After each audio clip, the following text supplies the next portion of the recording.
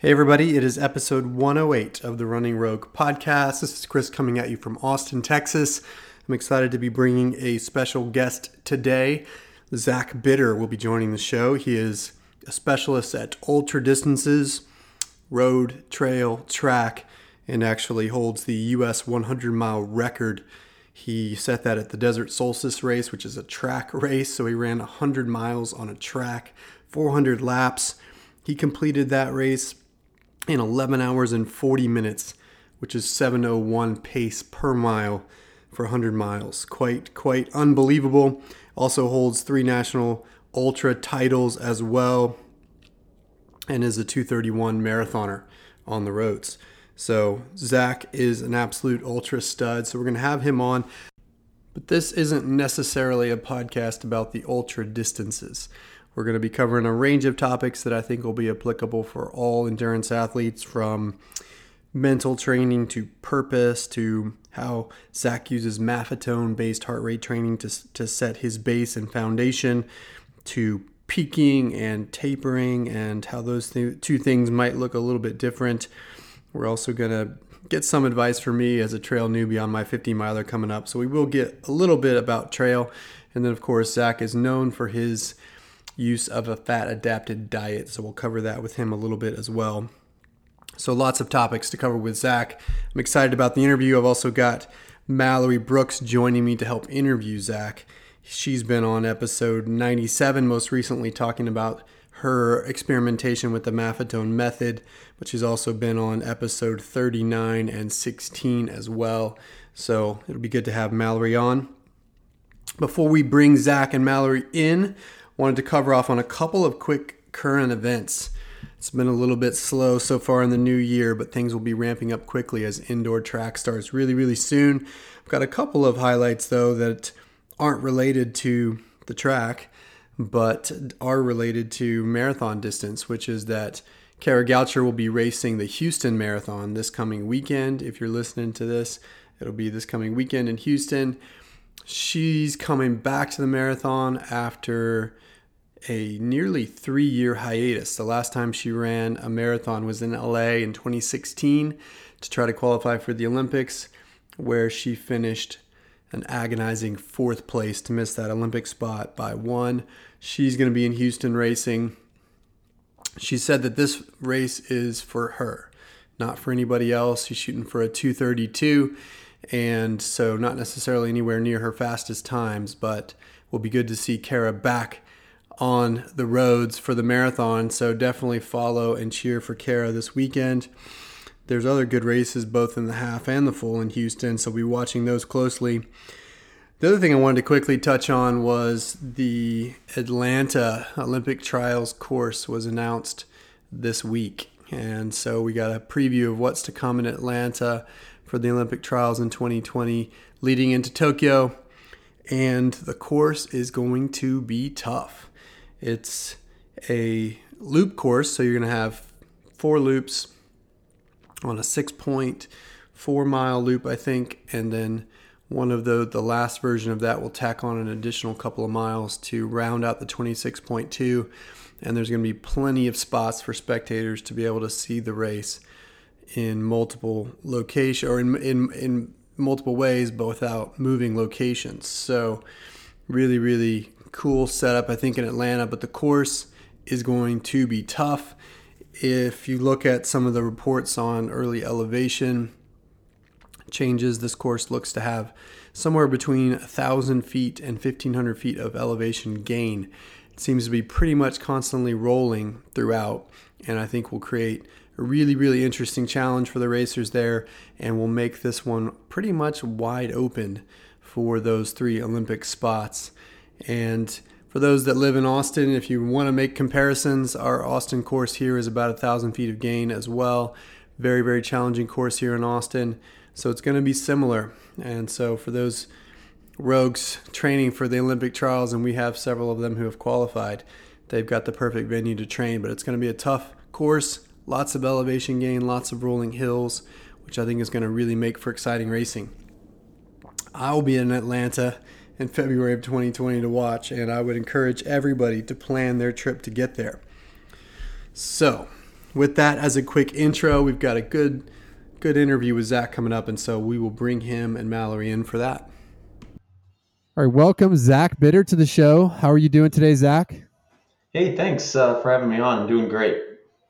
We're excited to have the one of the studs of ultra running on the show and an expert on a lot of things. So we've got a lot to cover. And as I said in the intro, this is going to be, I think, relevant not just for those that are in trail or in ultra world, but really relevant for anybody who's doing endurance based distance events. We're going to cover off on a lot of topics that I think will also be applicable to road racers or marathoners, half marathoners, that sort of thing. So we'll cover a lot of things, but I want to start with you, Zach, where we started talking about some running current events. And I just want to be a fan with you for a second. As a fan of the sport, what athletes, whether they be ultra or track or road, what athletes inspire you? I don't know. I think quite a few actually.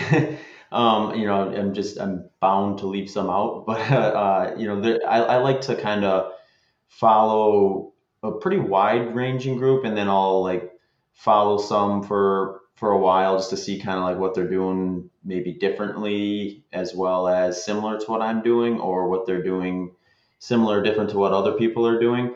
Um, So I think like probably this last year and maybe even the last couple of years, I've been pretty close and in touch with a guy named Pat Reagan.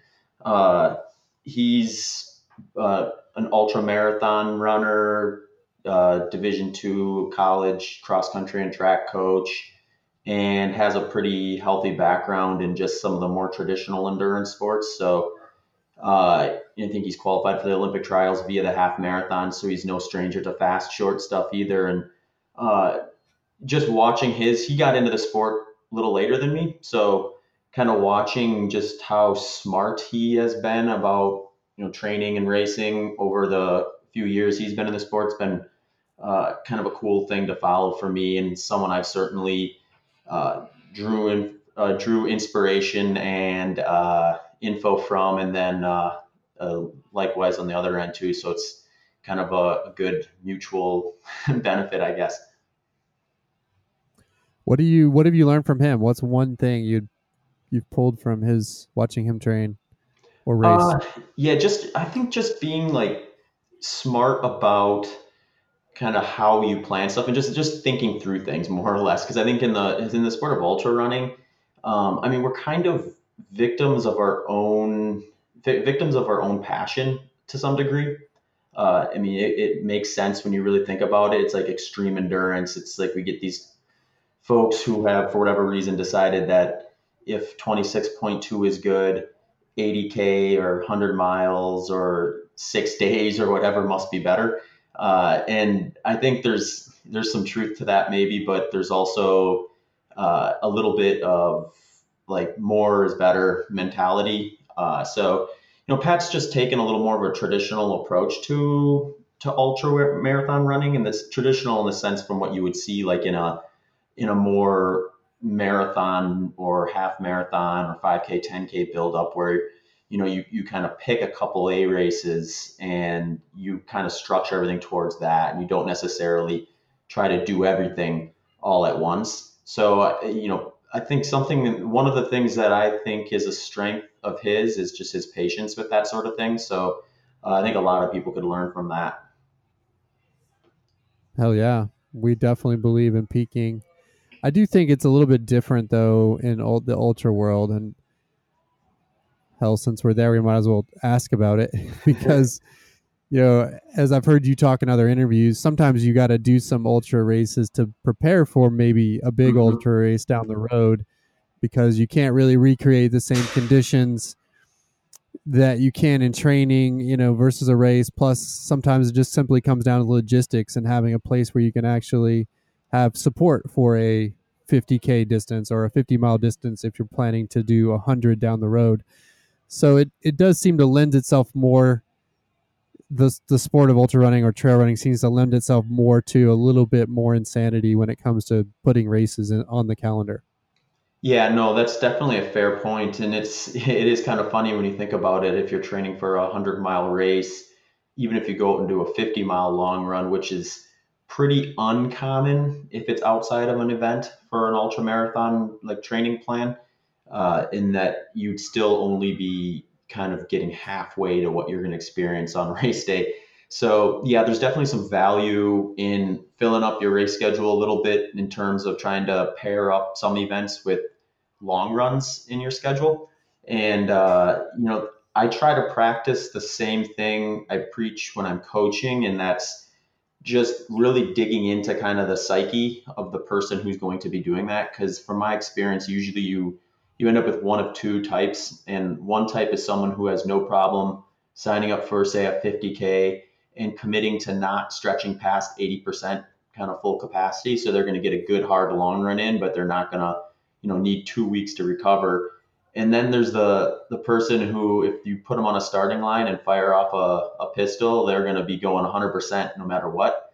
So you got to get a little more creative, I think, in figuring out who you are in that, as well as who people you're helping are in that. Because for a coaching client who can't hold the reins back, I'm going to be more uh, clear about, let's put a couple of races on the schedule and then do everything else in training, versus the person who can dial it back. That person, I don't mind putting three build up races into like 100-miler on the schedule, because if you can do that properly, it is a lot easier to have the logistics kind of taken care of you with aid stations.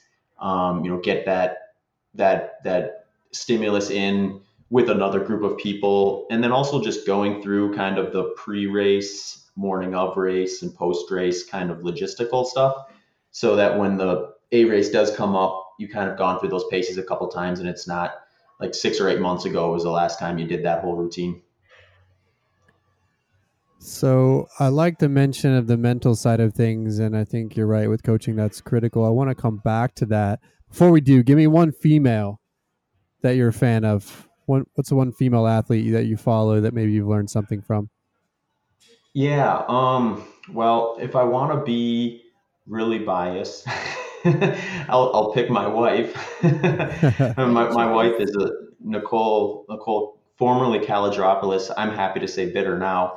But yeah, she's inspiring to me because, and this is partly because I get to see her kind of full life, not just the racing and glimpses of Strava or anything like that, but from she's one of the hardest working people I've ever met. So I think that kind of is just a good kind of gauge for me to see, like, this is what you can really do if you really want to kind of lead a professional life as well as train and race for ultra marathons. Um, Another person that I think is probably on a lot of people's list is Courtney Dauwalter. Well, part of the reason that I really am interested in kind of what she's up to and doing is because she she seems to have not changed at all from the first race she's done to the most successful one she's done, and I don't think that's always the case. Someone who's as well known as she is now in the ultra running world, as well as some of the mainstream media stuff, is likely to probably have a different mindset going into an event, where it seems like she just kind of has that same kind of carefree, like, easygoing attitude. And I think that's a really cool like message to be sent to people kind of coming into the sport, that this is essentially adult recess at the end of the day, so we should be trying to have fun and not try to make it all about just getting your best race every time. Absolutely. I mean, she's been kind of on everybody's radar lately. Like you just said, everybody's kind of watching to see what she's doing next. And what she just did at Big's Backyard is pretty incredible. Yeah. I think it got that race a ton of attention. Okay, what about maybe an obvious one that you are at least watching? Camille Herron. What is that?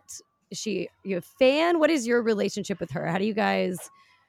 Is there like friendly banter and cheering, or is it a bit more of this kind of like friendly rivalry of sorts? Yeah, no, I mean, Camille has essentially redefined like what's possible, I think, on the women's side, from everything from 50 kilometers now up to 24 hours, on the flat surface. I mean, when you look at just her 50K to 24-hour resume, I mean, she's a 50K world champion. She's a 100K world champion. She's a comrades champion.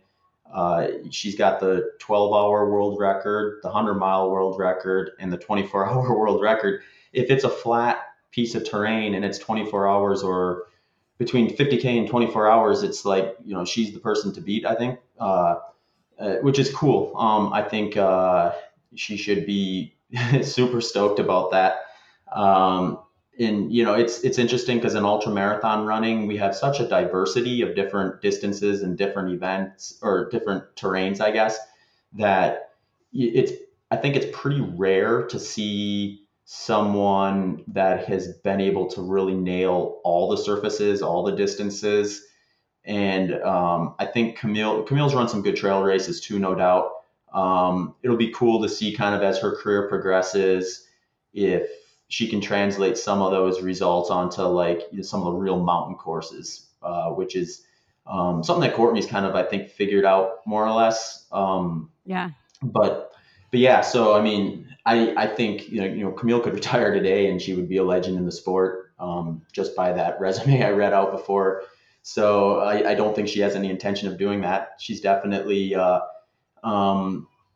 dream big and then go after it type of person from my experience with her, which is cool. I think it's always good when you can see someone kind of come in and like, I guess, over deliver based on maybe what everyone else expected. And I think Camille probably fits in that mold. I think you'd be hard pressed to find anyone other than maybe Camille that would have envisioned her being where she is today 2 or 3 years ago. And that's major props to her and just sticking to the process. And it'll be fun to see what she kind of continues to do too.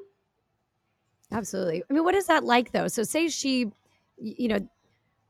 I've had records broken, and my first instinct is not to call up somebody and say, congratulations. There's a little bit of that, like, oh, what can I do to come back and get at it? Is there, you know what I mean? If she breaks it, do you say, all right, awesome, well done?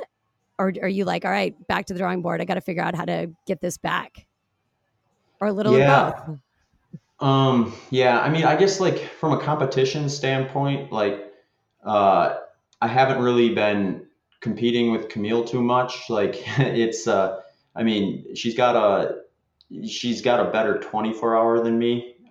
She's got a better 24 hour than a lot of people, but, like I never really see Camille as a competitor, I guess. It's like, I think, and I'm not saying that just for her, I'm saying that just in general, because like, I think ultra marathoning where it tends to differ, especially when you get up into the 100-mile distance and beyond, is if you really want to kind of get the best out of yourself, I think you need to be, uh, have it be like you against the course or you against the day.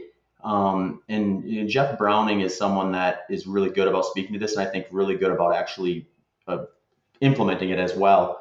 Is like when you get to the starting line, if you get caught up into what everyone else is doing or what everyone else is trying to do, it like you're going to find yourself in a position that is not ideal for your own psyche and potentially your own kind of physical potential for that day. So you kind of have to look at it as like, I'm going up against this course or this event or this time, and I'm going to execute based on my training as to what I think I can do and respond to things that come up that are uncertainties. And, at the end of the day, that's where you're going to draw like what you need to do to improve or what you need to do to continue doing well. Absolutely. Yeah, I mean, if you're in a 12-hour, 24-hour event like Desert Solstice, and Camille happens to be out there, it's not like you guys are racing each other. Right. You're really racing your potential, essentially, right, on that day. Mm-hmm. Well, yeah, and I'm certainly no expert with the 24-hour stuff. It's an event I'm really interested in and one I want to figure out, and I've got some figuring out to do in that one. But one thing I'm pretty certain about is like early on in that you really shouldn't be racing because like I mean, if you even look at like Camille's splits at Desert Solstice this year, she split like 90, I think it was like 91-ish miles in the first 12 hours, 90 to 91. And then she ultimately ran 163. So then her second 12 hours was 73 miles. So, I mean, 73 versus 91 is a big enough gap where it's like at 12 hours, you just don't know how far someone's going to get. It's like you look at that number, and I think it's easy to get caught up in that, be like, oh, she's on pace for 180. And it's like, yeah, but there's 12 hours left and it's through the night. And I mean, it's a strategy. I think it's what's interesting about the 24 hours, because then on the other hand, you have someone like Nick Curry, who I think he ran, if I'm remembering right, like 156 miles at Desert Solstice, but he split. It was like he ran 1 mile further in the second 12 hours. So he basically just even split the entire thing. So it's really hard to, I think, compete with someone in a 24-hour in the early stages, because you just don't know, like, is this person trying to even split it? Is this person trying to negative split it, positive split it? Like, what's their race plan? So if they have a race plan and it's that specific, are they actually going to be able to execute it? So to be thinking about like, oh no, someone's catching up to me at hour 11, hour 12, hour 13, I think you're getting out ahead of yourself. And with some of these longer events, a lot of times I think you find yourself, from the mental side of things, really needing to compartmentalize a little bit, because if you try to continuously wrap your head around the entirety of the event, you're going to kind of psych yourself out or overwhelm yourself. And, then you're going to run into problems, because eventually you're going to run out of that kind of mental energy to keep going. So let's stop there for a second, because obviously in any endurance event, you are chunking things up a little bit. A lot of people in a marathon are going to say, all right, here's my mile by mile plan, or maybe 5K by 5K, depending on how they want to chunk it up to execute a plan. In a 24-hour race, what does that look like? Yeah, you guys might have to get someone who's finished a 24-hour race to come on the show and talk to you about that. Well, in theory, what does it look like for you? You think? I mean, what have you done right and done wrong there? Yeah. So, here's how I'll say it is, like, I think you need to. I think you need to treat it differently than a 100 miler, unless your 24-hour pace is very close to like your 100-mile pace, in which case you can kind of look at it as similar events. Um, but for me personally, like, I've run 100 miles in 11 hours and 40 minutes, so it's a different event at that point, where you're going to compartmentalize it a little differently. So, like, I think you need to be, when you get into distance that long, going out too fast is definitely a concern. So you can't lose sight of the entirety of the event. But at the same time, like I was saying before, if you continuously think about, say, hour 12 for a 100-mile or hour 24 for a 24-hour race, you're going to find yourself just beating yourself up, because you'll be like, 8 hours in, and then you'll look at how much is left, and it's still way too much to really be wrapping your head around. So from a pacing side of things, you need to be honest with yourself about, like, kind of what you're doing to get to that end product. So you kind of have that end product in the back of your mind, but then have those immediate smaller goals. And I mean, sometimes they range. Like, I think earlier in the event, you can stretch them out a little bit, because you're pretty fresh still, you're tapered. So like the first 3 or 4 hours just kind of fly by. And then it kind of starts to slowly take, like, every minute feels a little longer than it did in the previous minute going forward from that. So then you have to just be willing to kind of even narrow that a little bit. And some things I'll do too is, like, try to almost remove yourself from the situation altogether, and think of, like, especially if you're kind of in a spot where you're struggling a bit, is say, like, okay, I'm just going to pretend I'm on this, like, little 5-mile recovery loop that I'll do at home, and I'm just going to focus only on finishing that, and just kind of visualize yourself being on that specific loop, and picture where you would be each time until you get to that. And then once you get to that, pick a new goal, and just kind of continually add these things. I don't think it's necessarily something you can pre-build before an event, because you just don't know when you're going to have some of those peaks or valleys, or feel good, great, or otherwise. So you kind of have to be I think arm yourself with the idea that you're going to need to compartmentalize the race, but not necessarily hold yourself to any one specific plan. I think on the trails, maybe it's a little easier because especially nowadays where most events have aid stations on what historically would maybe be considered an absurd number, where you're like every 4 or 5 miles you're coming through an aid station, and then you can kind of just take it one aid station at a time. So that's probably a little bit of an easier environment to maybe plot that out ahead of time. Okay. Now, so we're talking about these 24-hour races, 12-hour races, 100-mile races. For a lot of people, and I've never done more than 26.2 myself. For a lot of people, they think that's fucking crazy. So, talk about why you do these events. Like, what's your purpose? Like, what Mm-hmm. drives you to do events like this? Yeah, I guess the first kind of inkling was probably in college. I ran track and cross country in high school and college, and in college, it was probably where I was really began to be exposed to kind of some of just like the methodology behind training, like a real periodized approach and like what exactly we were trying to achieve with certain workouts. And after kind of wrapping my head around all of that stuff and just kind of getting the full experience of like, a couple seasons of building up and recovering and building up again, it became pretty obvious to me near the end that my favorite workout was the long run. So after I got done with college, like I knew I wanted to keep running. I wasn't 100% sure what that would look like. So as I kind of worked through that in my mind, I would just do more or less long runs all the time. And I think that's a good gateway to finding yourself doing ultra marathons. Then I can't remember where my first piece of information was that kind of told me, it might have been when I think I saw like a news story about Dean Karnazes running like 300 consecutive miles or something like that, or I think he did like 268 before that. And that was like, oh, wow, there's people who are just like literally running as far as they can.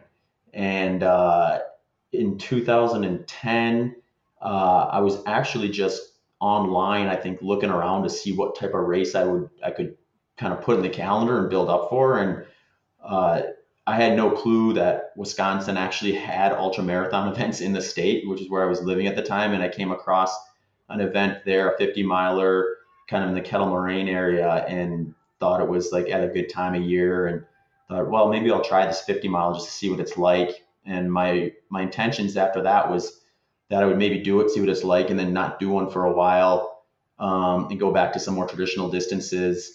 But like I But think then you won happens it. a lot. Yeah, yeah. So that Like that maybe helps. That definitely helps when your first exposure is a win. So and winning was something like in the sport of endurance that I guess I wasn't like super accustomed to. Like I mean, I would win like some like local 5Ks and 10K type stuff, and um, but in like college and high school, like, I'd make the state meet, I'd make the conference meet in college.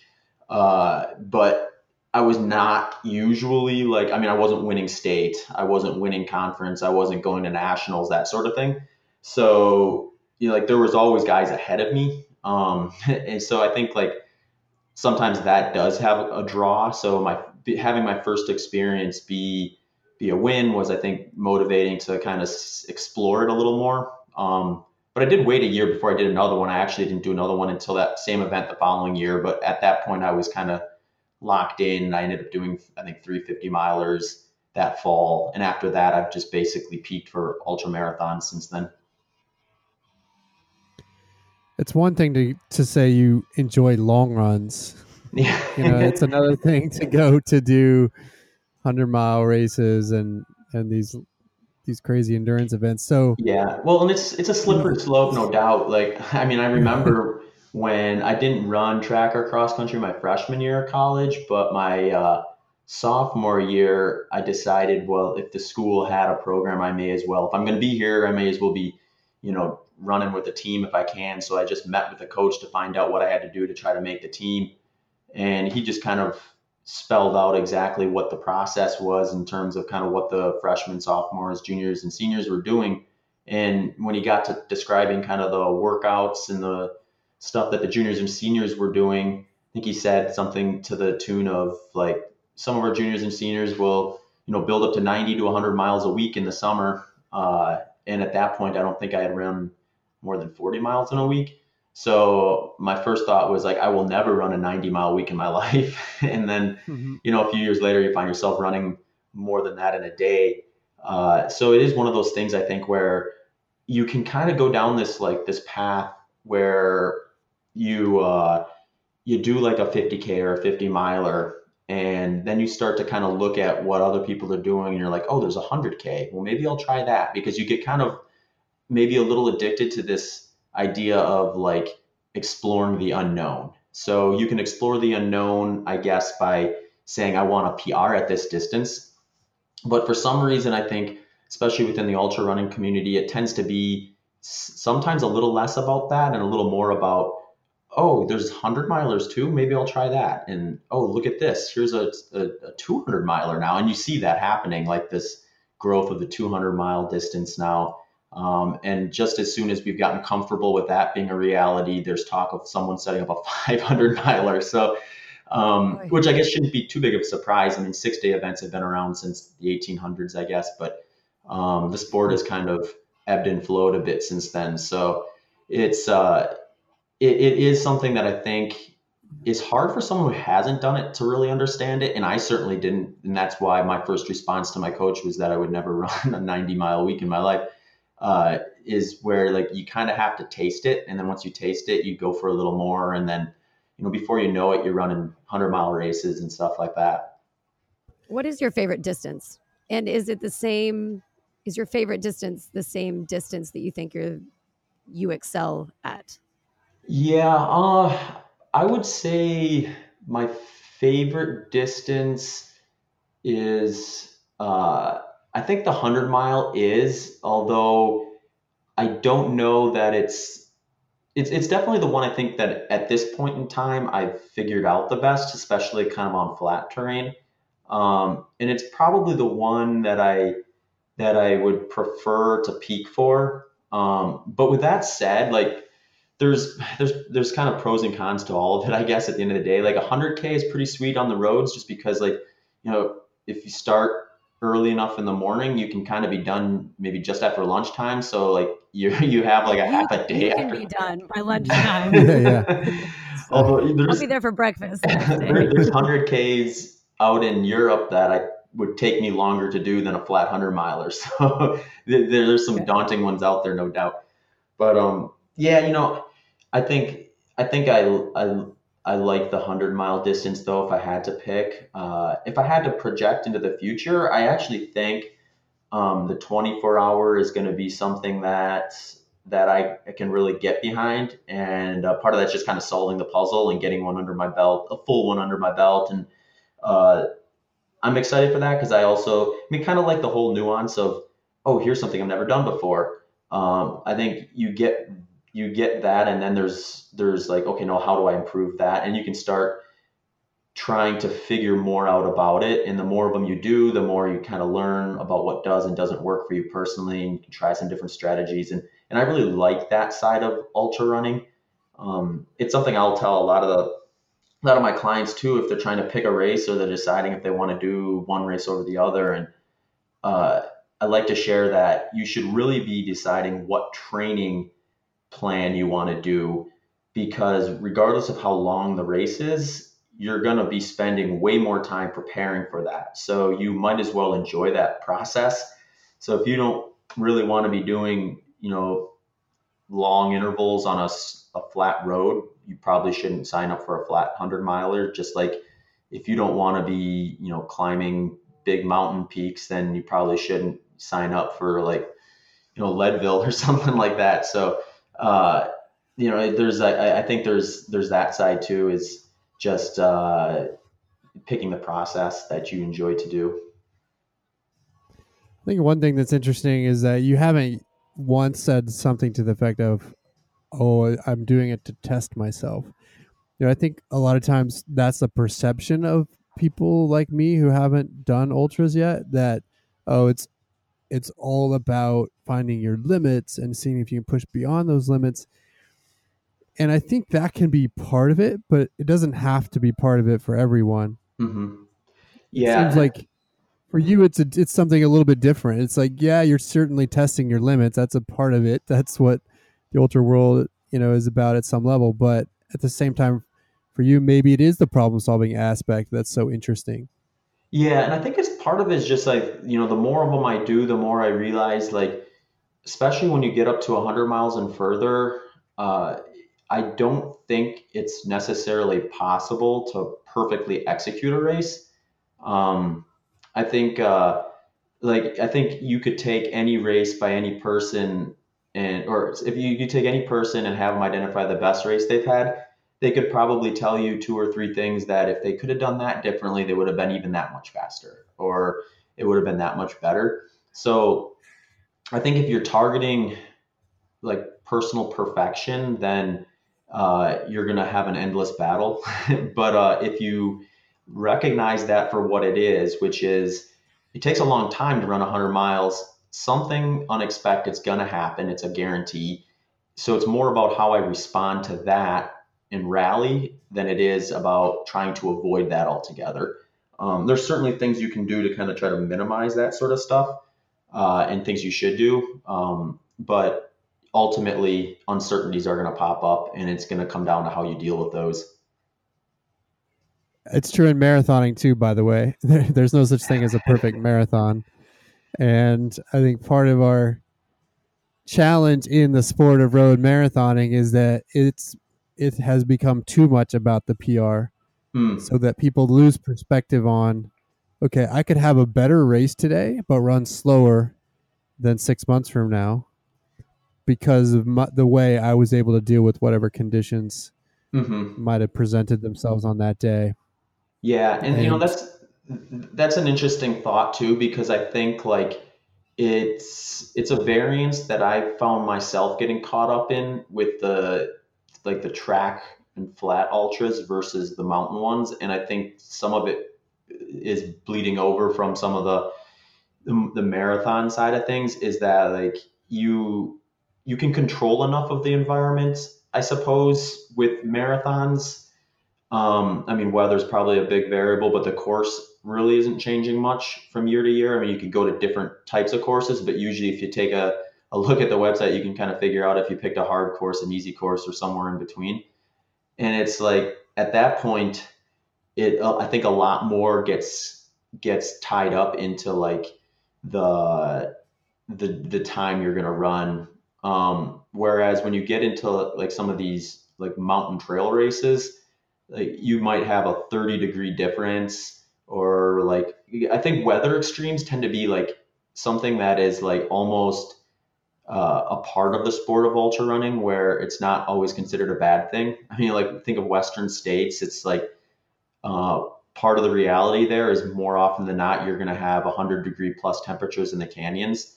Um, but then maybe you have a cold year or something and it's only 80 in the canyons, and that's going to be a lot different. So I think, and then with like, so then when we get to like the track ultras and stuff, it gets a little closer to what I was describing in the marathon side, where you can really kind of almost eliminate a lot of those variables that are uncertain and try to put up this perfect scenario.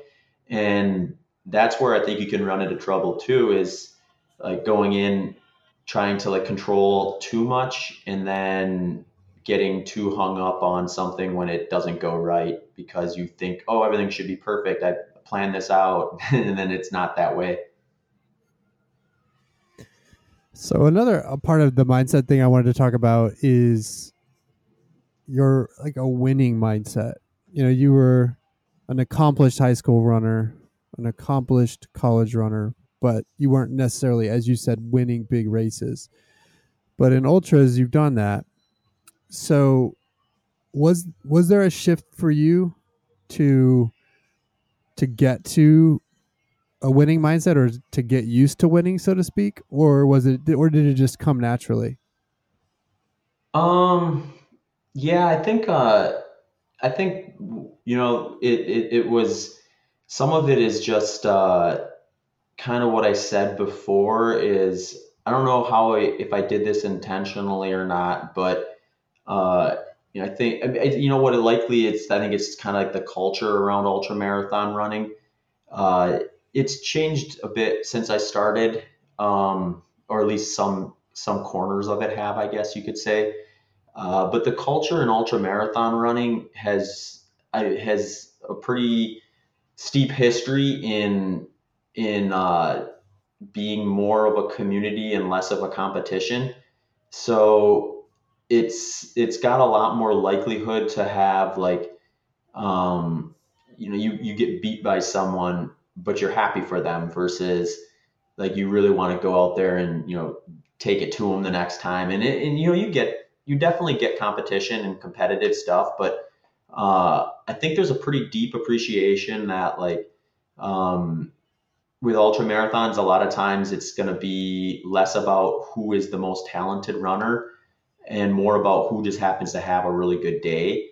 Because with a lot of these races nowadays, enough talent is showing up where like, the small percentage differences in just their raw ability could easily get trumped by a mistake at an aid station, or going out a little too fast, or just not timing their nutrition quite right. So, I think there's a little more of this, like, kind of like, well, I'm gonna keep taking a swing at these, and then if this one doesn't go well, maybe the next one will, and just kind of continuing that process. And I think that's kind of the mentality I've always taken too. Was like, if a race goes badly, and I don't do well, there's another one down the road. As long as I, stay positive and kind of keep the passion to stay doing it. And then when you do that enough times, you find yourself, setting a record or winning or something like that, given the right context. I feel like it's one of the few sports where first and second place are known for finishing holding hands, right? Yeah. Not like out sprinting each other at the end, which Yeah. I guess I don't see in any other sports. Perhaps I just stay focused on this, but I remember watching Hard Rock, what was it, 2 or 3 years ago? And it's like, you want to watch them out sprint each other at the end, and they Mhm. decided to just hold hands and finish. And it was this whole, we worked through this thing together. It's been this massive journey, and just really cool to see, like what you're saying, which is this kind of massive respect I think everybody has for their competitors out there. And it's Mhm. a lot of it is, I think a lot of those athletes like you really enjoy the race and the journey, and maybe it's not as much about winning, and having a good race may not be reflected in how you finish. You could have a fantastic race and still come in off the podium, and you could come in and finish on the podium and not have a great race. So it's a little more about like the story and less about kind of what number follows you, or you know what medal hanging around your neck follows that race. Yeah. So I want to ask about training generally. um, if so, say you've decided for your A race and you tend to run, okay, 2006, I think you ran what, at least 10 races.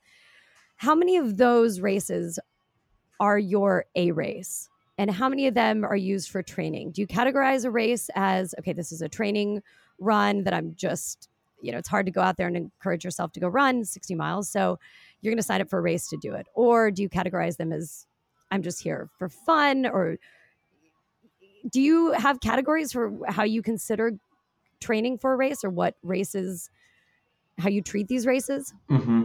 Yeah. I guess I never necessarily go into a year saying I'm going to run a certain number of races. But what I will do is usually I'll pick one race at the kind of the spring, early summer timeline, and then one in the kind of fall, early winter timeline that I really want to target, and build everything around those. So, like for Western states this year, I did, that was kind of the big one I was targeting, but I did 3 races leading into it. And I would say those races were kind of what I would call, if like Western was an A race, then those ones were kind of like B or C races where, my number one goal was to get a good solid long run in. And, if I felt good, I'd push a little harder, but I wasn't going to try to force anything beyond that. Right. And those will usually be like 50K to maybe 100K in distance.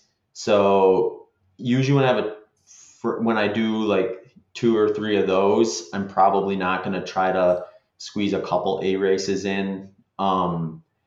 Whereas like this fall, I did a little differently. I didn't do really any build up races to Tunnel Hill, but I did pick kind of 2A races. Well, at least that's the way I had envisioned it going in.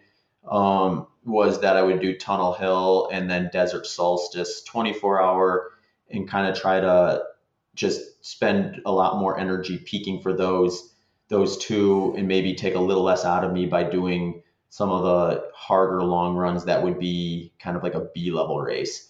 So that's usually how I do it. And sometimes I'll build in 2A races and know in the back of my mind only one of them's really going to be an A race, but I want to kind of give myself a chance to really put it out there if I have a good day. So, sometimes what'll happen is you'll have an A race and for whatever reason things just don't go well that day. So although you didn't feel great that day, you maybe didn't beat yourself up to the degree that you had anticipated when you made that your A race. So you have a little left in the tank to target something else.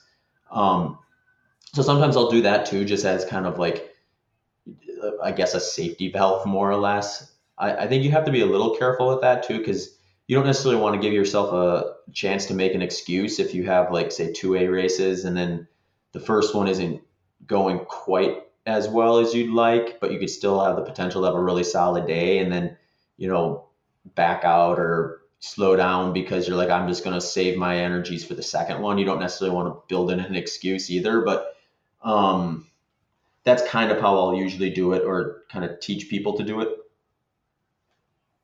So a couple peaks a year. And how are you then building a plan to get to one of those peaks?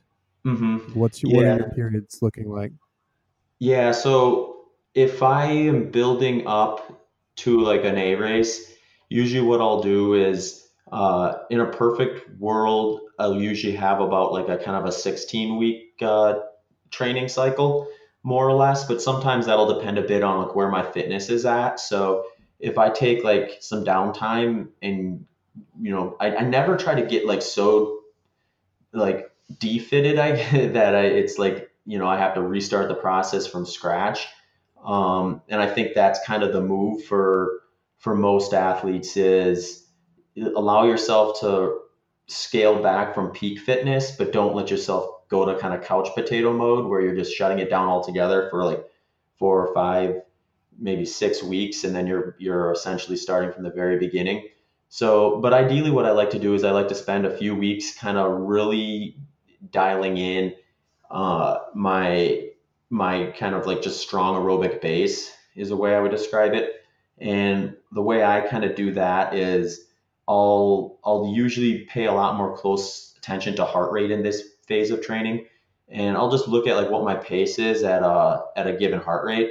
So for me, that's like around 150 beats per minute. And if I go out and that first run, it's like I'm 640 pace or something like that on a flat stretch you know, of this flat track or a flat road that in the weather is reasonably not like extreme, then I can start to try to chip away at that. And I've just known from going through that system so many times that kind of once I get down to like around a 6 flat at that heart rate, I've got a pretty strong aerobic base built. And then that's kind of the foundation that I'm going to put whatever I end up training for on top of. And that's where it'll start to differ a little bit. So I think it's really important to focus on like specificity as well as the distance when you're kind of structuring what type of workouts you're going to do to prepare for it. Um, so when I'm looking at kind of what workouts to do, I'm looking at more where I'm going to place them as opposed to like how different they're going to be from one race to the next. So if it's like a mountain trail race, I'm going to try to spend as much time, especially with the key work, on terrain that's similar to that. And it gets more difficult when you start getting into some of these like really like different type areas because it's like you sign up for a race where it's essentially beach sand. It's like a lot of people aren't going to be able to find that type of terrain to train on. So you have to try to be a little open-minded sometimes about that, or pick a race that you can really specify to the terrain. And the other part's the distance. I think the rule of thumb I follow and that I guide my clients with is that when you're training for a race, you want the workouts that are most specific to your race pace and race intensity as close to the race as possible. And then that doesn't mean that the other workouts are unnecessary or that you have to double, triple down on just the race specific workouts. But the ones that aren't race specific, but still address a core system of endurance sport, is just better placed further away from the event itself. So it looks a little goofy for like a 100 miler. If you think of like a traditional marathon buildup, some of those workouts you're doing leading into the marathon are going to be some of the workouts that I would maybe do at the beginning of a training plan leading into a 100 miler, because I still think it's worth training that system, hitting some of those like more traditional VO2 max type workouts. And then as I get further along and a little closer to the race itself, like maybe 8 weeks out or so, I start focusing heavily on race specific type stuff. So then I'm doing, any type of speed work is going to be long interval or long tempo. And then I'm going to really focus in on kind of the long run as well, because that's ultimately the most specific to race pace. 100-mile pace. Mm-hmm. Yeah. Race pace is a kind of nebulous term. That's not really in my vernacular, but you got to do some work at 100-mile pace. Yeah, well, and that's so Zach, go ahead. You said that you train with your heart rate at 150. Is that for a specific reason, or is that connected with the heart rate that you have as your goal heart rate for a race? Yeah, kind of. I don't always track heart rate for races, just because I think heart rate kind of depreciates in value the longer and longer you get out there, because you have like fluctuations in hydration, potential like weather variances that are going to affect heart rate. So what I usually try to do is I try to tie my perceived effort gauge to a kind of a heart rate, and then ultimately lean on that during the race itself. But from the races I have done that have been like 100K to 100 mile, like 150 is pretty consistent in terms of what my average heart rate has been. So it gets a little tricky though, because running heart rate at 8 hours versus 1 hour fresh is going to be a little different. When I do like the 150, stuff in training, I'm basically operating on like a maximum aerobic function idea there. So I'm really just trying to develop that system. And I just know from previous training blocks kind of where that system tends to plateau before like I've kind of got that foundation set and I can start focusing on some other systems to train for. Yeah. So I was lucky enough to get to pick your brain at Javelina 100 this year. Well, 2018. And I felt like I needed to walk around with a notepad and just keep asking questions and writing things down. And hopefully it didn't drive you crazy. But I was in the middle of Maffetone training and I had all these questions for how to go about incorporating it into my race schedule. And when do I break away from it? What do I do if I feel like this? And one of the things that you mentioned was how you're kind of questioning the standard idea of tapering and implementing this philosophy of peaking, right? So I think a lot of people would find that as an interesting new movement, because what we all know is this, taper madness lead up to a race, and to have somebody question that and still be performing at a high level and with great success, it draws attention to this new philosophy, right? So can you kind of walk through at least what you taught me at Javelina 100? Sure. Yeah. If I'm remembering right, was it when we were talking about kind of over tapering versus under? Okay. Yeah. I think sometimes, I think this happens a lot in ultra running, and I don't know if it happens a lot in marathon running. My guess would be yes. But like, I see some scenarios occurring a lot. And one of them is, someone goes like really almost too hard in training to the degree where they're like peaking or trying to hold a peak for too long. So then they get to this point where they almost have to taper in order to feel good at all. And they find themselves really kind of shutting it down more or less for like 2-3 weeks. And then they get to the starting line kind of flat. I think like a taper, well, a taper is really going to be relative to what you're doing too. And it's like where you're at. So like a taper for someone who's been doing endurance sports for 10 plus years, does high volume, does the full like periodization of training, their taper might almost look like a peak training week for someone who's just getting started. So it is all relative, but I do think like there's this balance during a taper where you're trying to recover enough to feel fresh and ready to go on race day, but not get so stale that like you're starting to kind of almost defit. So a lot of times I think I see people either they it's almost kind of two different mentalities, but they get the same thing. Is someone just gets too crazy during the training and they need almost like an off season to get ready for the race, or someone who procrastinates quite a long time and then they find themselves, oh, I got 4 weeks to get ready for this race, and they just go like all in for 4 weeks, and then they need the taper too because they didn't micro stress, they kind of macro stressed. And my philosophy as a coach and an athlete is you want to give yourself enough time to micro stress continuously through the process so that you get really, really strong, but not at the point where like at any one time you feel like you're just, worthless or like just, completely couched from doing so much work for a week or a day or something like that. So when I get to a taper, like I can never, like, even in my biggest buildups, and my biggest buildup was like Desert Solstice in 2015, and I peaked at like 170 miles. So it was a big buildup. It's the biggest buildup I've ever done, essentially. And it wasn't. I didn't need a 3 week taper, a traditional 3 week taper, because like I didn't just decide to do 170 miles one week like off the couch. I really built up to it. I spent like almost half a year essentially building up to that. And so then when I got to that, I was like, I needed to back off. Obviously, I didn't want to run 170 miles the week leading into the race itself, but I didn't need to go down to like, like not running at all the week before. So I think you want to reduce intensity and you want to reduce volume a couple of weeks out, but you don't necessarily want to just like stop doing workouts or stop doing runs. So for me, it's like I might even do a couple workouts during the taper. They're just going to be shorter in duration.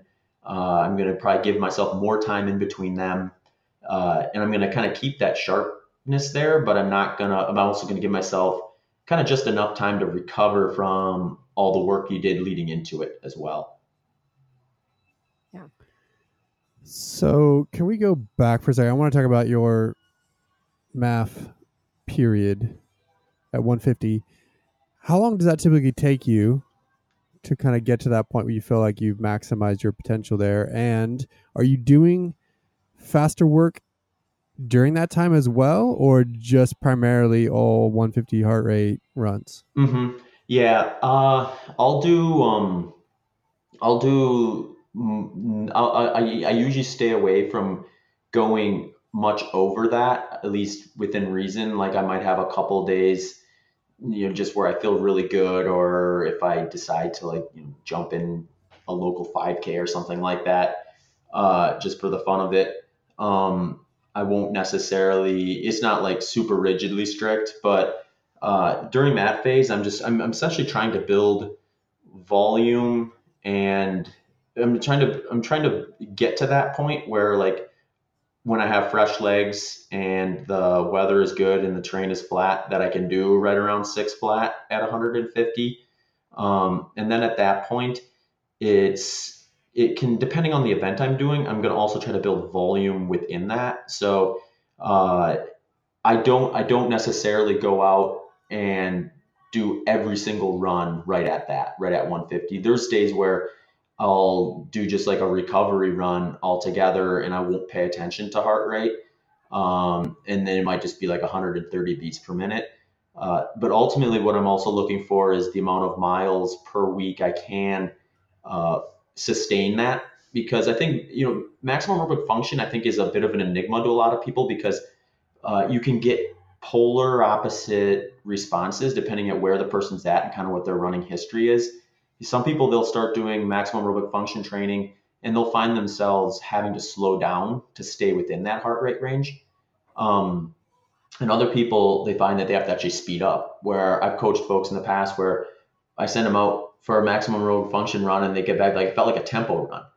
And it's like, and other people they'll be like, oh, I had to walk part of the time. So, some of those extremes you kind of have to do a little more digging than just like the traditional kind of 180 minus your age type of formula, which is kind of a catch-all. And from my experience, it does an okay job of catching a lot of people, but you can do stuff that would kind of give you what your true 180 number would be. Um, and adjust based on kind of experience and uh, how the person is, like if they're like, say someone's 50 years old but they're have a lot of experience in the sport and are running like way faster than the average 50-year-old, you can probably be a little more liberal. But yeah, so it's what I'm kind of trying to do with that is I'm trying to kind of really just build that aerobic base and kind of have that in place so I can build stuff off of it. And part of that uh, will depend on kind of how many miles per week I'm going to try to hit at that specific intensity before I move away from it. So the reason why I do that is because like if I'm training for 100 miler, um, that gets close to kind of race specific workout too. So I'm probably going to revisit it later uh, in the program too as I get closer to the race. And then at that point, then I'm going to be my metric I'm gauging basically is building volume within that system, as opposed to just trying to get myself down to be able to run as fast as I have historically at that system. If it's like a race that's maybe a little shorter, and I'm going to go above kind of that 150 heart rate during it, then I might not revisit it because, like I said before, I'm going to be doing workouts that are closer to race specific intensity. And how long are you spending there early in the cycle, roughly? Um, like how many weeks or Yeah. it depends a Okay. bit because sometimes I'll come off of a training block or come off a race and I'll take a little bit of downtime and I'll be mentally and physically ready to start another program. And I'll start out and I'm already really close. Like I've done it before where like the first time I tried, I'm already down to like 615, 620 per mile. And I've had other times where I'm just like was it 2017? I got injured for 7 weeks and my first run was like, I think it was like just under 8 minute pace for that. So that took me a lot longer to build back for it. So like at that example where I come in and I'm already kind of like I, for whatever reason, retained a decent amount of that fitness, that might only take me a few weeks. Whereas when I'm coming in after that injury, I think trying to remember how long it took me to get down to like low sixes. Um, there's a little bit of, I don't want people to think this is a super precise thing because like you have to work within context too. Like if I'm building up through the middle of the summer and it's 90 to 100 degrees outside, you got to kind of like accommodate for weather variances and stuff too. But after I got injured, essentially took me probably 2 almost 3 months to really get it back down to where I felt like it was right at kind of where I was plateauing and was time to start to move on to a different system. So a lot of times it just depends on where I come in at. What is that like? What is 6 minutes for you roughly in terms of race pace? Like, what distance are you? If it was a flat road race, what Mm-hmm. distance are you covering in six flat? Yeah, probably about 50 miles, somewhere in there. I've done a 50 miler in 5 hours and 12 minutes, which is a just under 6:15 pace. Um, but that was also 13 days after a 50 miler that I had done just before that. So like, I guess I haven't really ever done a flat 50 miler where I really peaked for it, or intended to peak for it, I guess you could say. So it's a little bit of speculation, or a lot of speculation maybe on my part, to think like that I could get down to about a 5 flat or so for 50 miles if I gave it a good go on a flat surface, really good weather condition. That would be right around 6 minute pace. There you go. 50-mile pace. That's It's fast. something new in my vernacular. Need to tell people to train for their 50-mile pace. Yeah, and So it's an interesting, like the maximum road function, because I get a lot of questions about that, because you'll get people who are kind of diehards with it, and they want to know why I ever deviate from it, and then there's folks that like don't really know about it, I guess. And what I usually try to share, I guess, if you have listeners who are really familiar with maximum aerobic function, one of the things I usually share as to why I don't just do that just year in year out is because I think what it ends up doing is it gets you like super fit within that system. Like, you can be pretty bulletproof within that system, but if you deviate outside of it, then like you kind of set yourself up to like expose yourself to something you're not used to. So the example would be that I think the most relevant example would be if you're doing a trail race. I mean, it's going to be kind of tough just to sit within a certain heart rate range. I mean, people do it, but I think like you need to leave yourself some flexibility to do some surges and then maybe scale back a little bit and work with a wider range of heart rate. And if that's going to be the reality, then you kind of need to have exposure to those different heart rates, so it's not a complete shock to your system when you do it.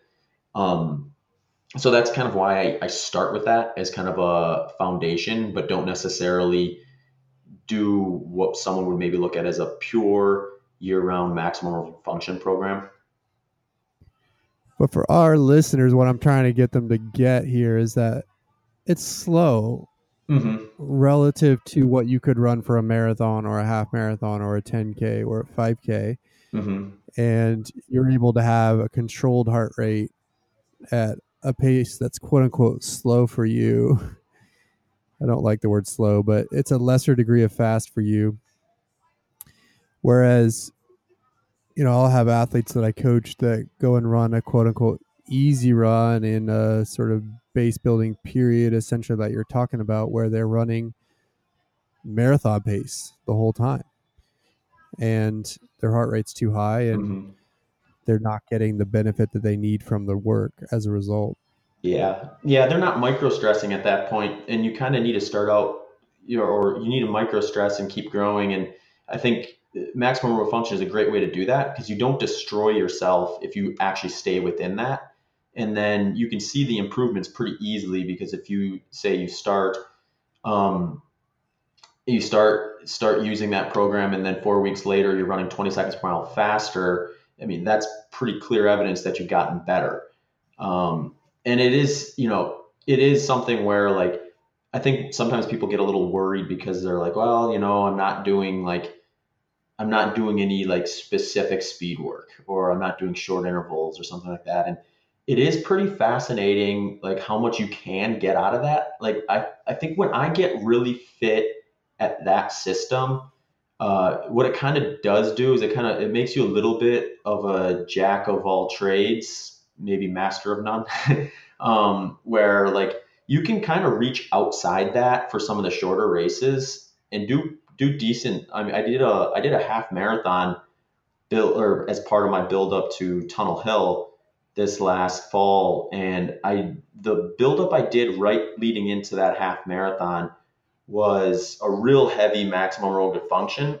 And part of it's because, like I was saying earlier, with when I'm peaking for a 100 miler, I identify that as a really good workout, or a really good system to hit hard as you're leading into the race. Um, so I was doing a ton of that for like maybe 4 or 6 weeks before this half marathon, and ended up running just a shade over 70 minutes, which is about 5:20 pace. So you can reach below it, and I think you build yourself into being like a really really strong runner, and then it just gives you like this really great foundation to build almost anything off of. Like if I built that foundation, I could slide into 5K training, and do those specific workouts for that, and be in a really good position just to get a few, some good workouts in and then be able to race.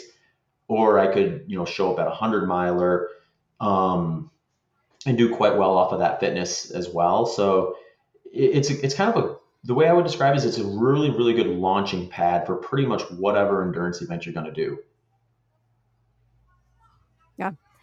Okay, so Zach, you are an exceptional runner, right? You seem to be a very knowledgeable human and coach. But where you are really making waves, or at least where I feel like a lot of attention is being drawn, is to your nutrition and how you fuel and how you've kind of turned yourself into this laboratory and this trial and error of figuring out how to become I don't even want to describe what I think your diet is, because I want to ask you first, what, in a nutshell, or is there a way to just say what it is you do for nutrition? Yeah, it's complicated. It is. Well, Well, like if you had to put a label on it, let's I start with know that. we have to label things, don't we? Yeah, I it know. gets tough because like I feel like it's kind of funny because like nutrition is kind of a modern day religion now, where like um, it gets really easy, I think, for folks who have had a ton of success, say like on a ketogenic diet, to want to tell everyone about it. And I don't blame them for that, because if you had like some sort of like plateau or roadblock in your life that was preventing you from getting to like an ideal weight, like have high energy, good mood or whatever, and then you found like this nutritional strategy that for whatever reason gave you those things, you're going to want to tell everyone about it. So along with that, people are going to always get met with the devil's advocate or the counter to what they did, and they're going to try to defend it. So those folks will oftentimes be met with, well, your keto diet worked great for what you were doing, but we don't see any elite athletes using it. And then they'll be quick to say, well, what about so and so, or what about Zach? He has this record and he follows a keto diet or a high fat diet.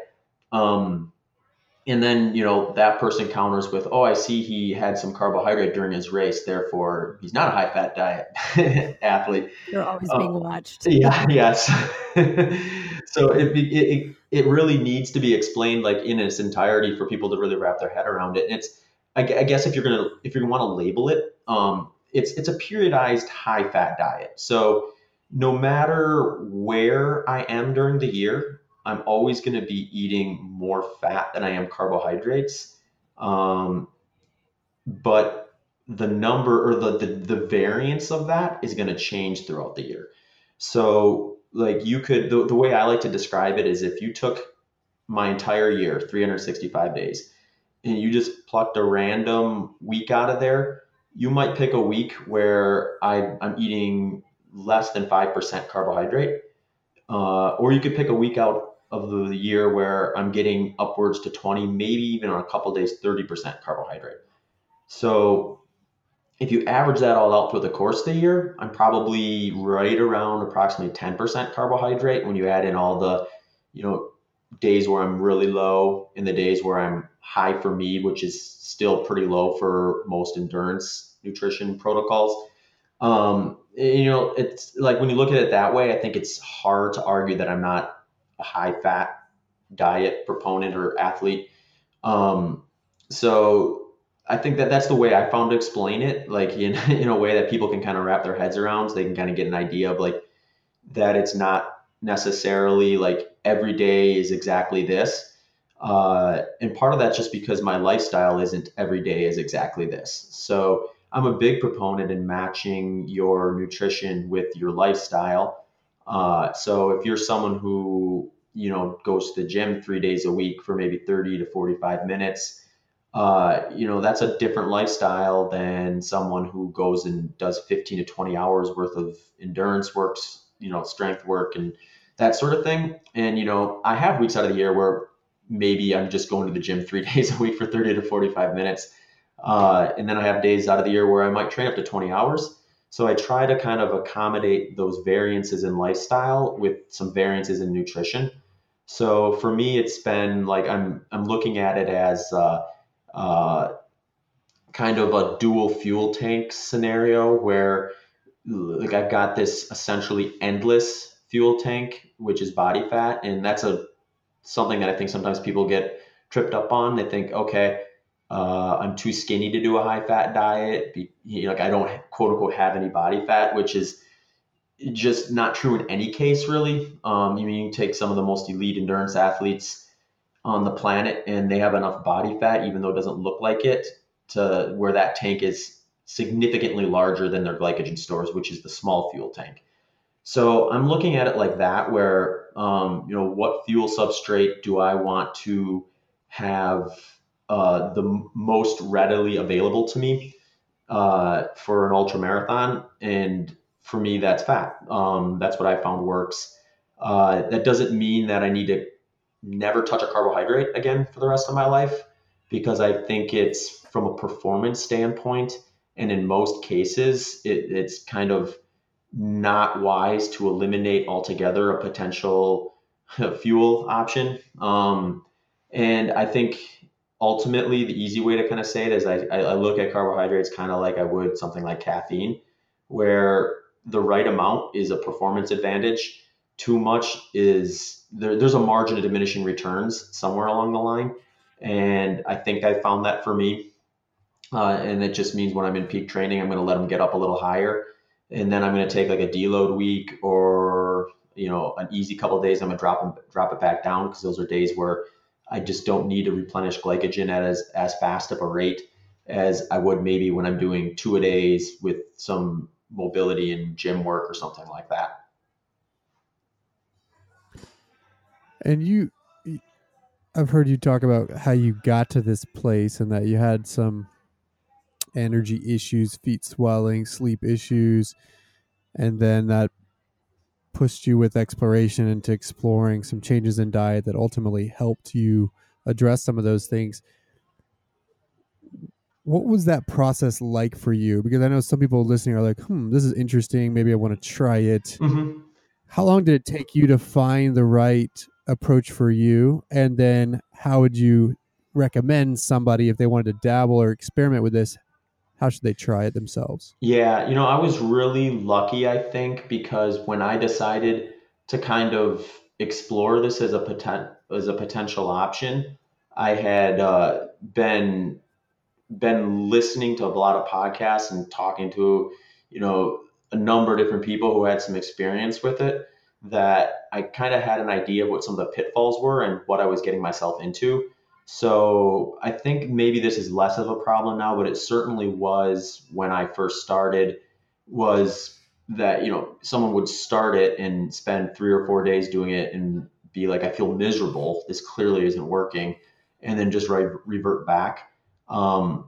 It's what you're doing essentially. If you followed like a standard American diet or a low fat diet, and then you switch to a high fat diet, is you're asking your body to entirely switch its primary fuel. That's the stress. So like if you already have a lot of stress from other things, whether that be physical, emotional, whatever, it's gonna surface as a problem, and it's gonna take some time for your body to adjust to it. So the way I look at it is, if you think of stress as like kind of just this, if you like, everyone kind of has this bucket, and they can stress themselves within the capacity of that bucket to hold. Um, and stressing can be a good thing if you do it at a small enough amount where your body gets stronger and your body adapts over time. But you can also overstress, and then things kind of start to fall apart. So a lot of times what I see people doing is they don't eliminate any other stresses from their life, and then they just pile a new stress on. So if it's someone who's already kind of at the peak fill of that bucket and they pile another one on, it's going to go terribly for them. So for me, I kind of knew that was the case.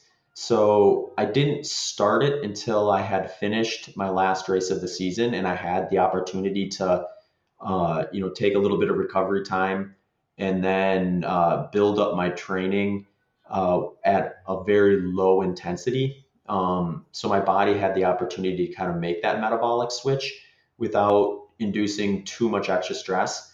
And it was the way to kind of look at it too is like I mean I spent about a month where there were some days where I'd go out for like an easy jog, and based on the perceived effort, I'd be running a minute to a minute and a half or so slower than I would have been.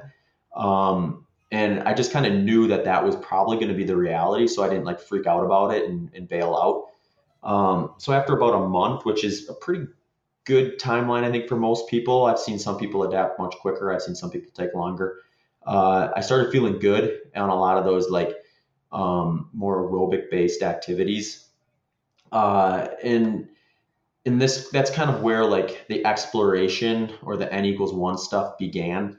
Because then for me it was like, okay, if this worked okay when I was just doing like some easy running, what happens when I start introducing more specific stuff, some more workouts? And as I kind of built up, I noticed what a lot of people do. I think when you start piling on a variety of different intensities, I kind of noticed if I kept my carbohydrates super low, like ketogenic, clinical ketogenic, which is typically defined at around 30 to 50 grams of carbohydrate, that I would feel a little flat if I tried to go faster than just kind of like, base pace or something like that. So you kind of lose your last gear more or less.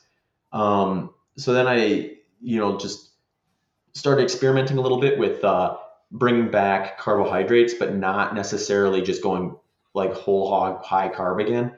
So it was like kind of just like taking it one step at a time. And I introduced a little bit of carbohydrate, then try to work out. And over time and going through the system a few times, I kind of identified like the different ranges that I like to be at based on the work and the intensity that I'm doing. Um, so basically this whole time, I'm paying attention to things like, where my workout paces were historically, at what effort and what heart rate and things like that, so that I kind of know and can be honest with myself as to whether it's affecting me positively or negatively from a performance standpoint.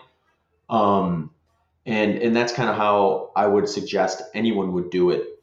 If possible, I mean, wait till your off season, remove a huge stress in your life, which is the training stimulus, and then replace that with the dietary switch. And then once you start getting back into it, you can, hopefully you've adapted enough to like start to be able to introduce some of the training stimulus on top of that. But then be honest with yourself in terms of like bringing back carbohydrates. I mean, I do consults with people, and I would say half the people I consult with is a scenario like this or similar to this, where they're training for an endurance event 10 plus hours a week, and they did all the research on ketogenic diets, low carb diets and stuff, and they thought it was potentially beneficial for them. They started it, they loved it, but they can't quite figure out that last gear piece of the equation that I was talking about. And they'll sign up for a consult with me thinking that I'm going to tell them that they need to reduce their carbs even more because they're somehow not going low enough when they're already, down to like 30 grams a day or something like that. And then we just talk about bringing that up and why that maybe would be, why they would need that. And, I spend just as much time probably telling high fat people to strategically use a little bit of carbohydrate for performance if that's their goal, as much as I do taking someone who is high carb and teaching them, how they should cut out carbs or something like that, which I find really interesting because you'd think it'd be the other way around in most cases, but it's usually not. But yeah, it's one of those things where I think you have to be honest with yourself. You have to give it a fair shake, and then, but ultimately, if performance is your goal, you know, you should be improving, not digressing. So it's probably a path for everyone to consider doing. It's probably a path that some people maybe aren't going to want to do or continue to do, and that's fine as well. Two things you said there that I want to highlight and summarize. One, you did a lot of research before you jumped in, which I think is critical for anybody taking this step. And two, you did it during the off season when you didn't have other stresses, other pressures. I can't tell you how many times as a coach I have somebody join my program, start a new training program, a new training system protocol, and tell me that at the same time they're also trying a high fat Mhm. diet or keto diet. And like, no, I'm sorry, you can't do that. That's two new Pick things one. at once. You're gonna kill yourself. Yeah. But one question follow up there is, do you think this is more relevant for those doing ultras versus those who might be doing 10K, half marathon, marathon, or is it something that could be relevant for all distances? hmm Yeah, I think in theory it's relevant. I think where the differentiation is going to be is you're going to take everything into context, and the context difference is going to be like the types of workouts you're doing and when you're doing them.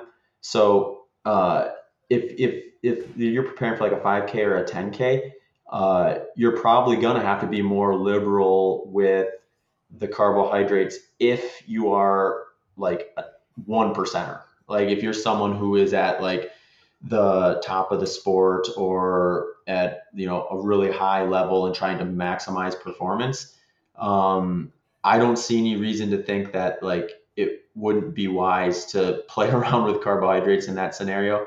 um, and it's so like I don't know necessarily exactly how different it would be for me if I were just trying to peak year round for 5Ks and 10Ks, because I haven't spent that much time. I'll jump into those things from time to time, but it's never like a period where I'm building up just for that. So I can't speak from personal experience as to what I would manipulate differently for sure. What I suspect is that I would probably be utilizing carbohydrates a little more heavily during some of those peak training phases, and I would be definitely resetting in the off season and on down deload stuff, because the reality still is with any endurance training plan, you're still spending way more time at a an aerobic or base level of training. Like like that's one of the other things that a lot of times will pop up with this stuff is people are very good at identifying the event the person is preparing for and trying to kind of project that specific experience onto every day, all day. And like if you have someone who's a 5K runner, that race is a fairly unique experience. It's not something they're doing all day, every day. Um, so like you can structure things differently when the time is right. So does that mean like do I think like a 5K runner could just replicate the exact same thing I'm doing for 100 miles and find exactly the same amount of success?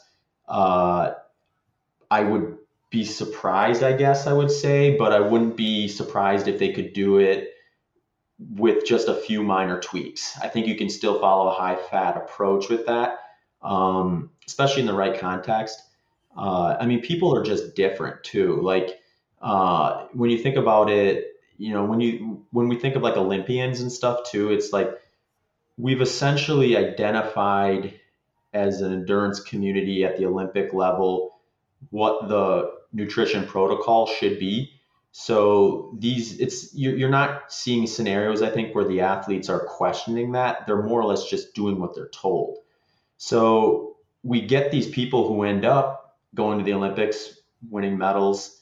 So the question to be asked then is, did they get there because for whatever reason they responded very, very well to the nutritional approach put in front of them? Uh, or did they do well because it's the only way to do it and they had everything else line up as well? I'm more interested in the people who fall off, like the people who were at like a promising level, say in high school and maybe college or early college, and then for whatever reason ended up falling out of the sport.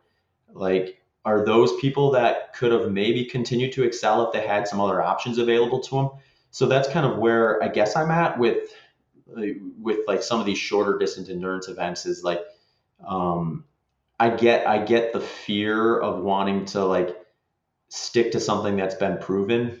But I also want to be open minded in the sense that like there's probably more than one way to go about this, and there's probably some people that could benefit from it in some shape or form. So to dismiss it altogether, I think is a mistake.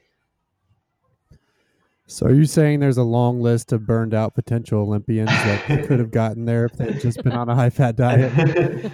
Yeah, I mean, who knows, right? But I think It's where I will be, I guess, a little closer to an absolute. I try to avoid absolutes at all costs, but like I think when you do get to like, here's what I think I'll say is like I would be shocked. I would be absolutely shocked to see someone win, say, a gold medal at the 5K on a strict clinical ketogenic diet. Um, because at that point they're going lower carb than I am. Um, I mean, if it's implemented as a lifestyle year round type of thing. What I wouldn't be shocked by is to see someone win a gold medal for the 5 kilometer that implements a strict ketogenic diet during certain parts of the year. If that maybe that's the simple way to say it. Then you need to head to East Africa and talk to those guys. Yeah, well, I mean So that's part of it too. Is like, um, the Ugali's got to come out. yeah, yeah. Well, the thing too is like my approach to nutrition has always been like um, that where we run into problems, I think, is when we get like these ideas that there is one way to do it and that's the only way, because that's when it becomes like an ideology, and then people stop being honest with themselves and stop exploring and start just trying to confirm their own bias. So like if you look at it more open-mindedly in the sense that like okay, let's look at this and start to pick some things out of it that may have some application and start there, and then keep learning and then find out kind of how that stuff's going. And I think there's people doing that, so it'll be interesting to kind of see how things progress as sports nutrition continues to evolve, and different sports try different things, and we find more out about some of this stuff. I appreciate your nuanced approach because it seemed like, especially in nutrition, everybody is black or white when at least those that are trying to make a lot of money on it. But really, it's a lot of gray, I think, Mm-hmm. especially when you add in the fact that everybody responds differently. Yeah. Mm-hmm. So last question, essentially, I'm training for a 50 miler, my first ultra in August. And I'm a road marathoner. I've done, I think, 17 of them now. I signed up for the Squamish 50 miler, and it'll be my first, as I said. I dabble in the trail here and there. I've done some 30K trail races, but that's the longest I've covered on the trail for a race itself. What tips would you have for the ultra newbie like me who's going to go do a 50 miler in 8 months? Yeah. Well, you're not effing around if you sign up for Squamish. No, I know. There's a lot of reasons. I thought you were There's a going to lot of say reasons. like Chicago lakefront or something flat. Like, There's a lot of reasons I chose that one, but we don't have time to get into it. yeah. So I think like in that situation, what I would be looking at is kind of, I guess, maybe the same thing, but from two slightly different angles. One is like kind of what I said before, specificity is king. So doing some stuff that is as close to that race course profile as possible is going to be really good, just because the mechanical difference between running flat versus running steep and up and down are different enough where you do want to try to stimulate yourself to that. Um, and then like the other side to that is if you're historically really used to running flatter stuff, um, you've exhausted a little more that strength or the ability to grow that skill set. So the area where you have the most potential growth rate at is going to be on like the steeper stuff. Um, so like you could probably see some pretty big initial gains by getting in a lot of climbing and descending, just because if you haven't done a lot of that in the past, you're starting from kind of a lower place. So there's just more potential growth there. So I would check that out. I'd also take a look at how technical Squamish is. I'm pretty sure it's quite technical. So that's like a whole nother ball of wax, I guess, more or less. It's not too bad that It way. isn't? Okay. It's mostly packed dirt, some roots. That's part of the reason why I chose it, because I'm not super good at like technical rocky stuff. Hmm.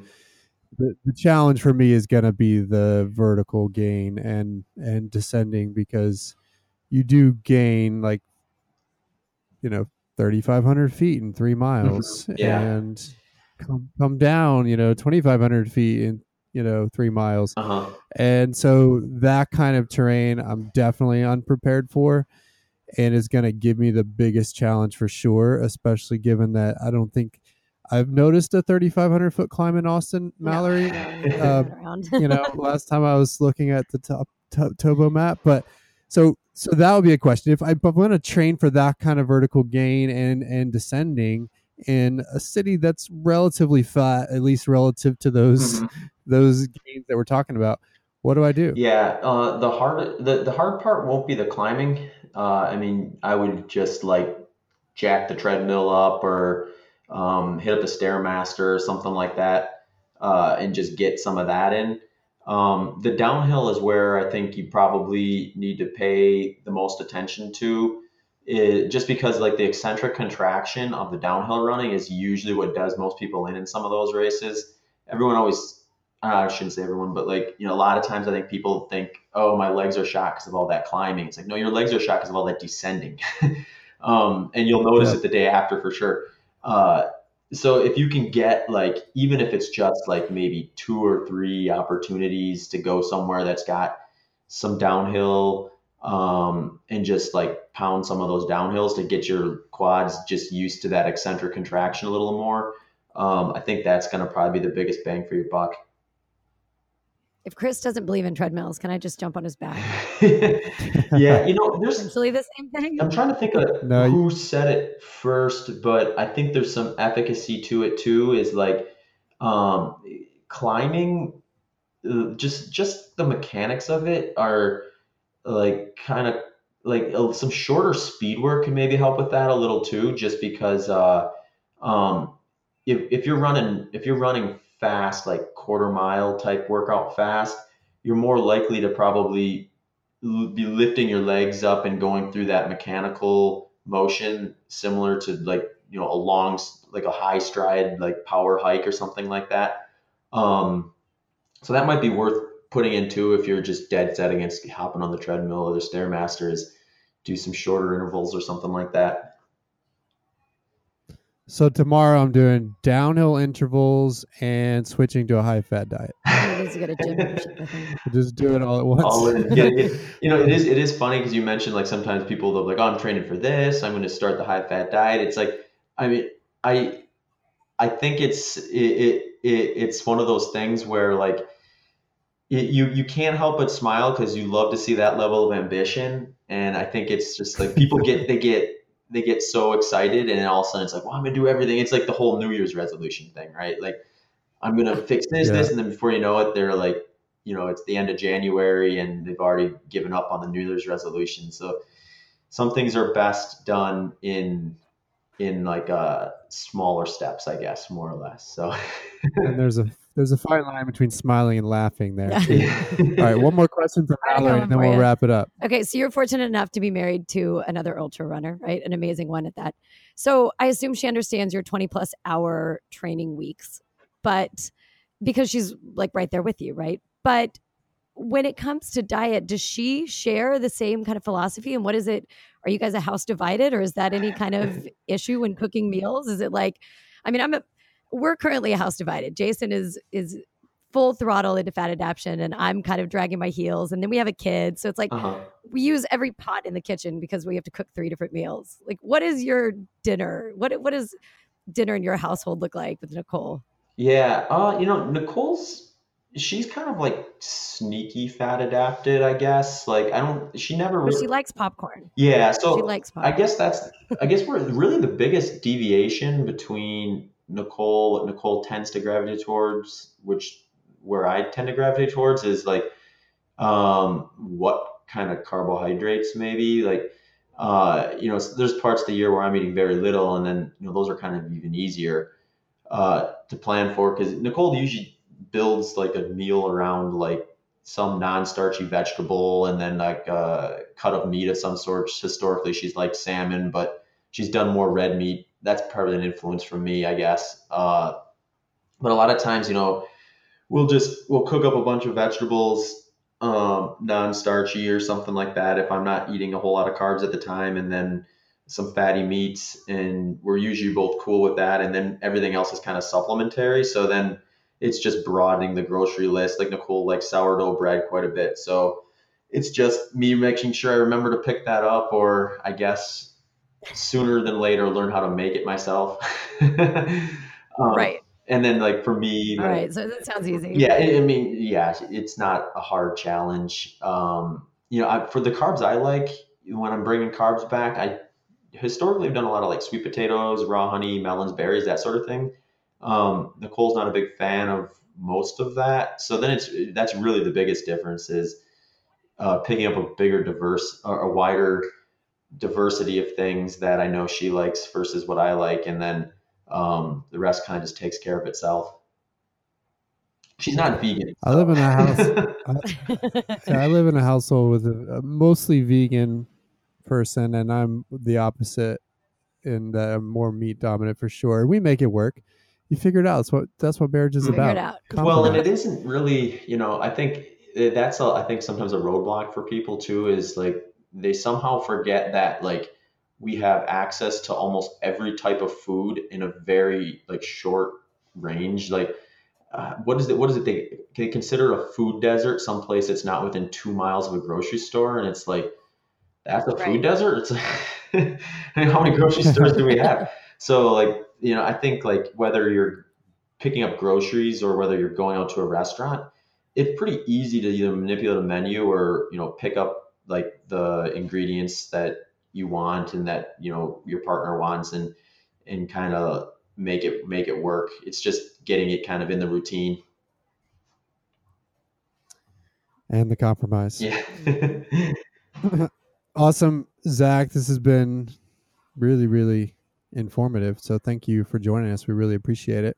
Yeah. Thanks for having me What's on. next for you? What's next as a race for you so people can look out? Are you doing Western States again? No, I'm not. Nicole actually got into Western States, so I've committed to crewing and pacing there. So I'll be out there, just not racing.